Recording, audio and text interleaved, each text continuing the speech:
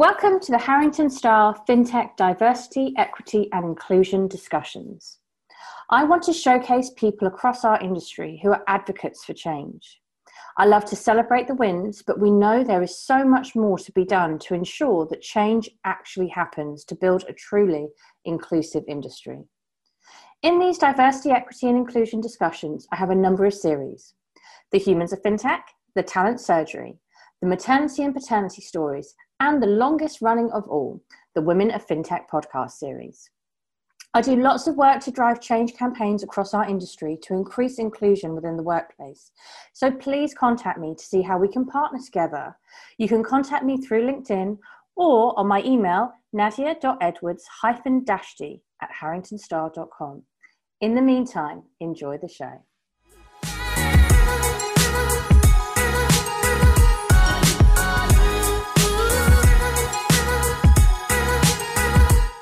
To the Recruitment Round-Up with Toby and Nadia of Harrington Star.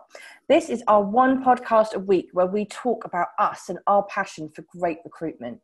5 days a week, we love to shine a light on the individuals making waves in the world of FinTech. And on a Sunday, we bring you the Recruitment Round-Up.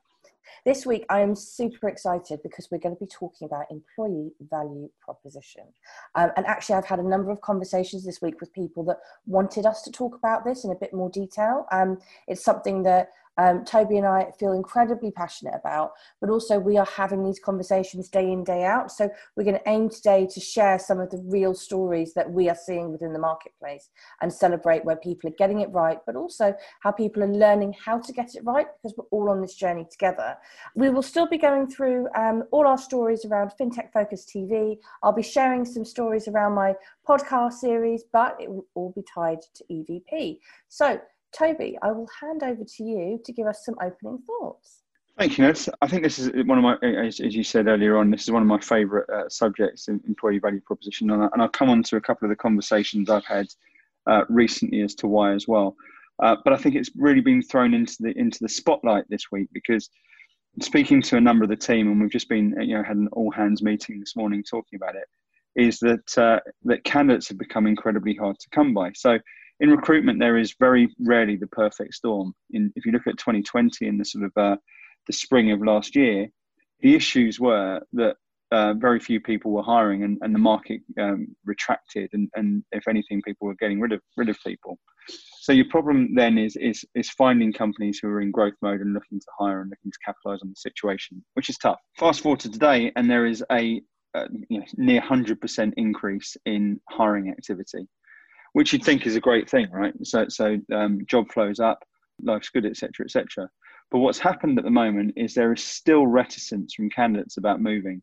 So what we're seeing is high demand from customers, and again, a real problem finding good talent on the marketplace. There is plenty of talent, and we're seeing this in interviewing and hiring ourselves at the moment. There is a lot of people out there on the market who are looking for work. But are they the A-grade talent who are really going to be moving the needle for these companies who are looking to get better by hiring?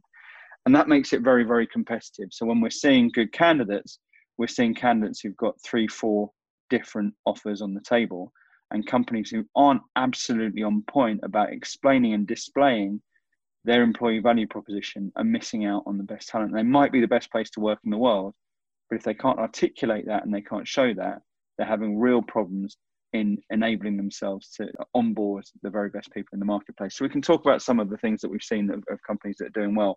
In terms of FinTech Focus TV, we'll be back in March, and I'm quite excited about that, having had a little sabbatical over February after 3 episodes a week for the best part of a year. In March, the next series will come through, and I've been busy interviewing a number of different people over the last couple of weeks for that. Java royalty in the shape of Pete Laurie, from Chronicle Software was a fascinating conversation about how high performance Java is developing and everything that's going on in their world. A lot more again about collaboration and how that the world's changing a little bit more. We spoke on an EVP subject. We spoke to Steel Eye, who were placed high in the Ultimate FinTech Workplace Awards, and talked about their go-to-market strategy, about what makes them a great place to work. And it was a lot of talk about fun, a lot of talk about family, a lot of talk about challenge and moving the needle and passion and things there that I think they get absolutely right, and how they bring talent into their business. We've got a debate series with Ascendant Strategy and Baton that I thought was really fascinating as well, talking about, I guess, the movement again of distributed ledger technology.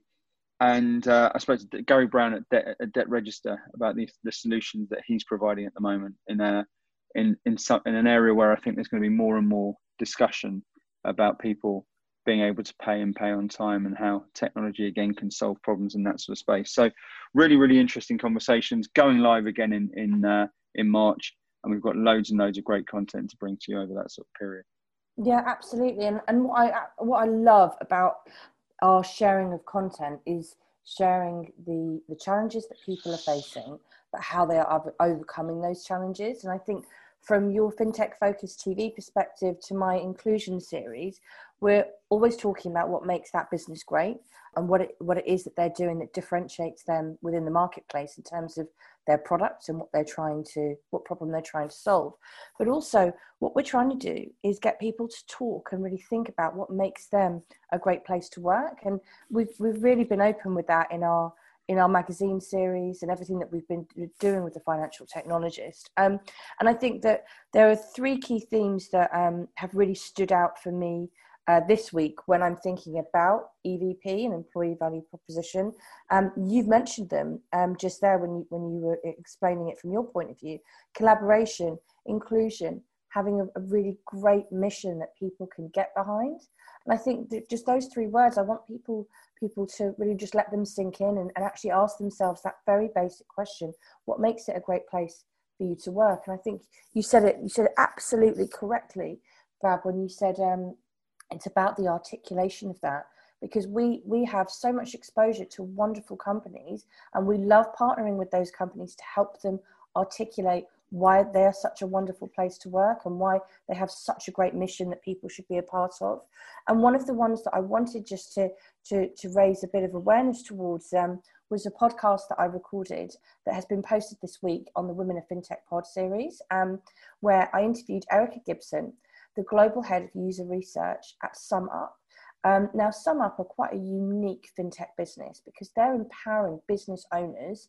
And when I say business owners, I don't mean the big dog business owners.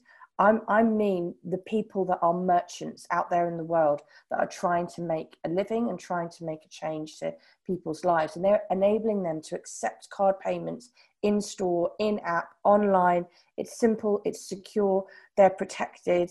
And this is actually an untapped market within the fintech space. Now, looking at that, it is such an exciting proposition, because what Erica says is we believe in the everyday hero and we learn from them so we can serve them better. Like, imagine being part of that mission. And I think that a lot of the great companies that we partner with, they don't necessarily think about, right back to the beginning, why was this business started? What is it that we actually do and solve? And why is this a really exciting purpose to get behind?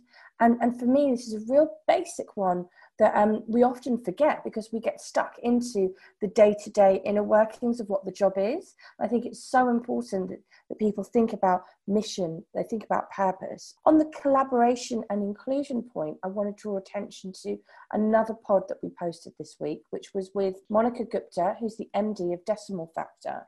Decimal Factor, they're an alternative finance provider and credit broker, fully regulated. And in her podcast series, what she was saying was about how they have allowed the challenges of this year to really give them an opportunity to look at how the power of diversity has allowed them to thrive. And they've worked incredibly hard at encouraging collaboration and inclusion and diversity of thought in every challenge that their business here is facing.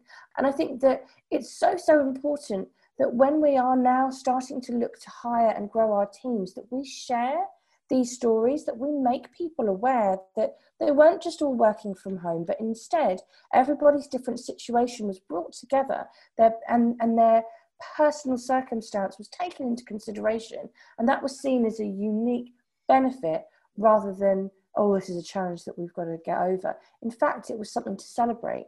So I wanted just to highlight those two pods, because I think when we start looking at things from an EVP perspective, it's really easy to get, and it should be, it's great to get excited about what we can do to really showcase what this marketplace and industry is all about, and how we not only attract people from this industry to these new vacancies that we're seeing, but I'm on a massive mission to attract people from outside the industry, like great technologists, great salespeople from outside the fin of fintech or fin of financial services, and get them into our industry because they want to be a part of our mission, our collaboration, our inclusion. And there's loads of other points that we can talk about in a bit more detail around what else makes up a really good EVP. But I thought those were three things to really to kick us off with. What other things have you been seeing in terms of challenges that the marketplace is overcoming? Yeah, look, I think staying on that theme of EVP, it is around that, because as I intimated earlier on, every candidate at the moment, every good candidate isn't going to only have one opportunity. They're not only going to have one chance to make a decision on. The good candidates at the moment are saying, right, there's 3-4 different opportunities for me to choose one. Which one am I going to go for? Now, historically, and at various stages, I'm going back 20 odd years here, that was a very simple decision about which one's paying me the most. But the market shifted, and I don't think it's just about who's going to pay the extra £5,000 or £10,000 or £20,000 that's going to secure that particular candidate. It's going to be who can present the story and the opportunity in the best possible way. And that's a myriad of different things that are very peculiar and particular to that individual. So that individual will have I guess a checklist of what they're looking for in their next move. And that is highly personal. And what people do quite a lot is say, look, this is why we're great. And it might be something that is completely irrelevant to that particular individual. But they may have 3-4 other things that they haven't highlighted at that stage, which are particularly relevant to that individual that just haven't come out through the process. So I think an important and underused skill in interviewing is the ability to really understand the motivators of the person who you are interviewing.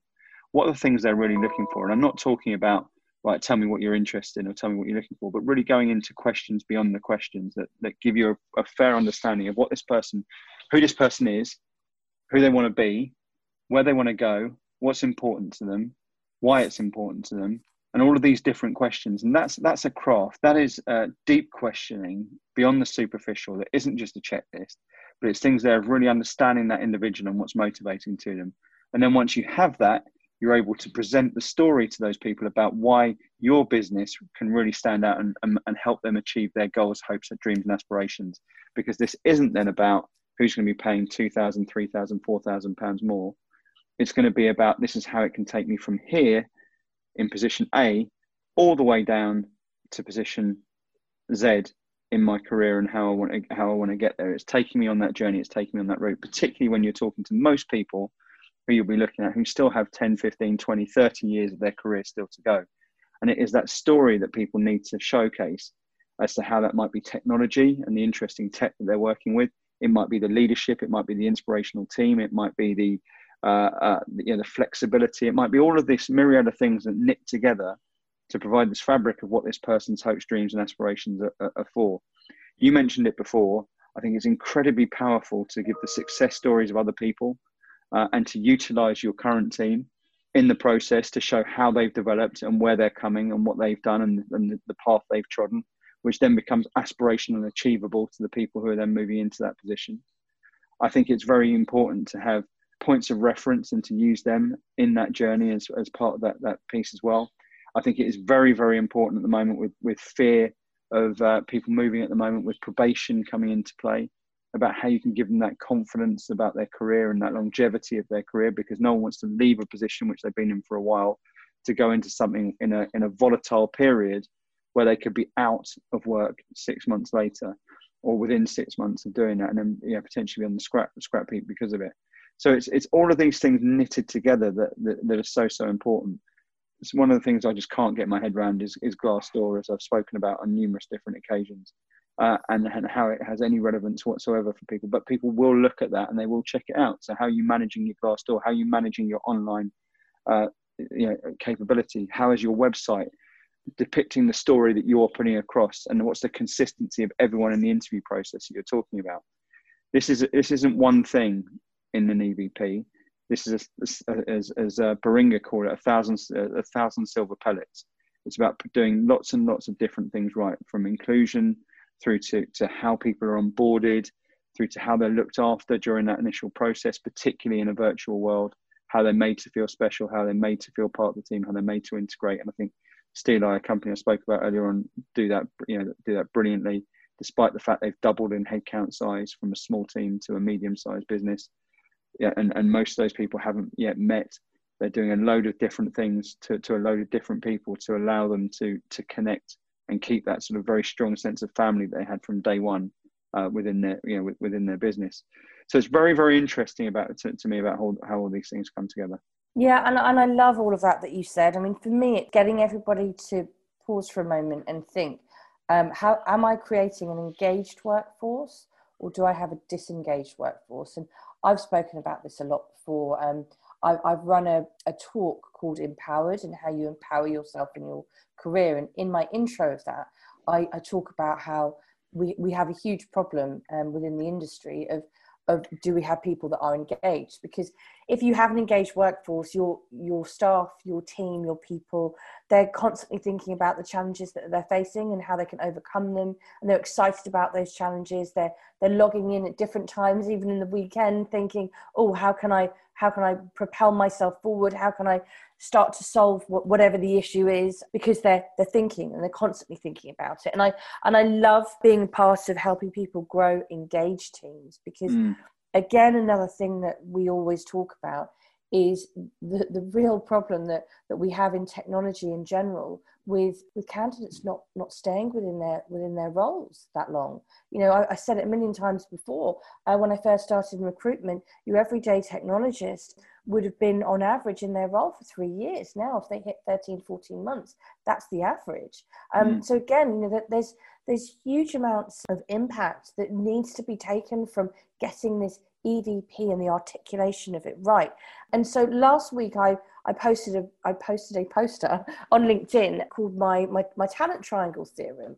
And essentially what I talk about in talent triangle is when you identify talent for your team, it's about how you can invest in those people, how you can grow their careers, and how they can learn new skills by being with you. And from that, the baseline of recruitment, essentially what I'm saying to people is, rather than looking for somebody with A, B, C, D, E, F skills that will fit your job perfectly for now, look for somebody with A, C, and F skills that you can teach them the other letters that I didn't just say. Because I can't remember what I just said. But you know, that they can be taught, they can be invested in, they can grow these skills, they can learn.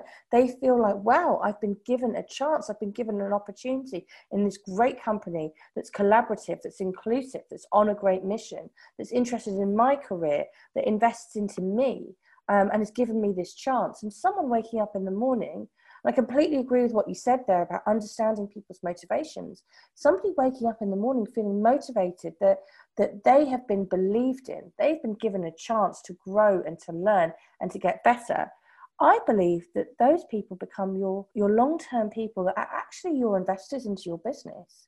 You know, we often talk about investors as these sort of mythical creatures that throw some money into a business and off you go and do something about it. But I believe the real investors are the people that turn up to work every day, that are propelling your business forward. And we've got to think more about that. So I wanted just to draw upon an example that's come up again and again and again. And this example is of all the tech companies that have gone to the hub in Dublin. And I really wanted to bring this up because there is something that we're starting to see in Dublin. So as everyone knows, with Brexit, we've seen lots of firms need a trading hub that's in the EU. So we've seen lots of companies that were usually only based in London or in London and then further afield now open up offices in Amsterdam, Dublin, other places. But Dublin has been an incredibly fast-growing hub.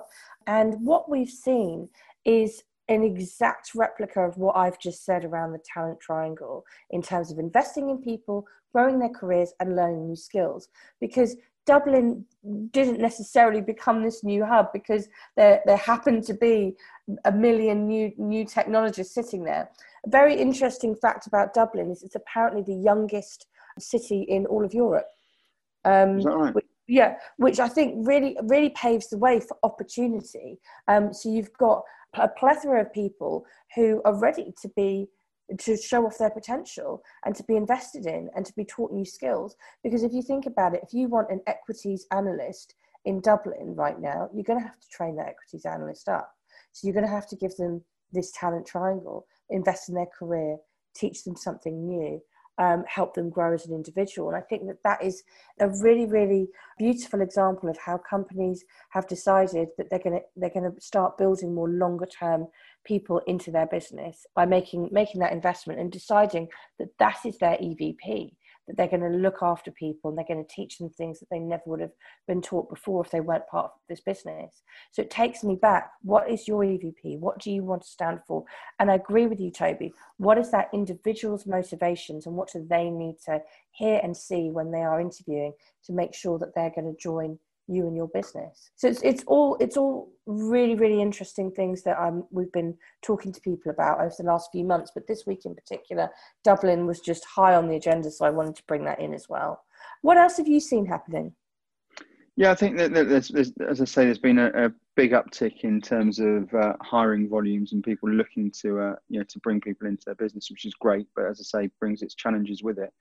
And I think alongside that, one of the interesting things, and maybe we can touch on this a little bit next week as well, is a big uptick, and I think we'll see this a lot this year. My prediction is a lot more investment from investment businesses, a lot more M&A activity would be my prediction from it. There's been a lot of pent up money that's now coming out the other side of this with the government pushing hard, I think, to reopen the economy in March, April, and the chief economist's analogy of a cold spring in the economy is a very, very interesting fact. And I think there will be, I'm speaking to numerous companies who are going through extensive due diligence periods at the moment. And I think it's probably taking a month or two longer for all of these companies to finally get that money over the line, but it is coming.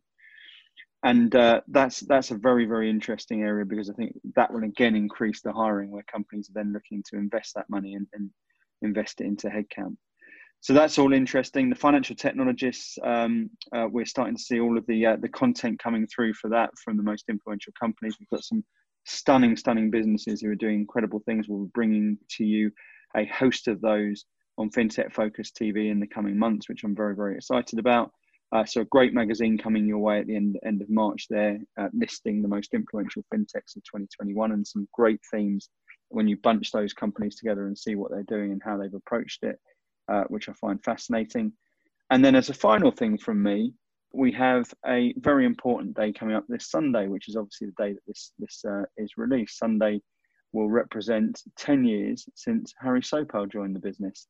So our one of our VPs in Harrington Star, he was one of our very first hires. Into my original partner in crime. Your original partner in crime. So Harry, when you talk about EVP for me is very much about people, and there are certain people that come into your business and come into your life who become very much part of the DNA, part of the lifeblood.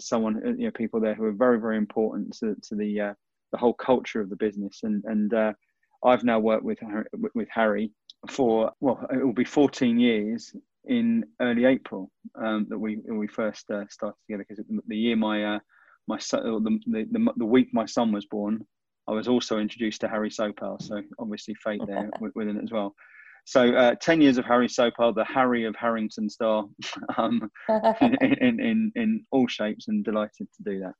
No, is there anything you wanted to finish up on? Yeah, so I think my last point would be around some feedback I've got from the sales community, that they are getting loads and loads of meetings, the challenges in the closing. So again, just as we've been talking about EVP, I think it's really, really important just to highlight that actually where our sales contingent are talking about lots of new opportunities, and we'll tie this into next week as well.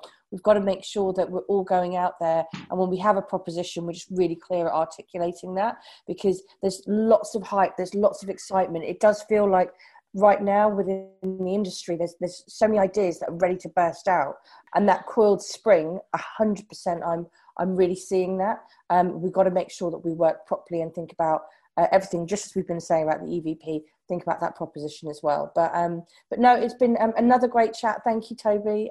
Really enjoyed it this week. Nadia, always a pleasure. And thanks to you all for listening. We hope you've enjoyed the show. As always, we ask for nothing other than you passing the pod on, spreading the word. We want to get this out to as many people as possible, not just our musings on a Sunday, but the great conversations we're having with the innovators and change makers in the financial technology space. So please do like, share, give us a review. Every bit of help that you can give us on that just spreads it to another person and can increase the message. We're here to connect the community. We're here to grow brands. We're here to grow teams. We're here to grow networks, and everything you can do that allows us to keep on sharing that message really helps. So we truly appreciate you listening. We truly appreciate your help in passing the pod on, and thank you for listening. We hope you've enjoyed the show. Thanks a lot. Thanks.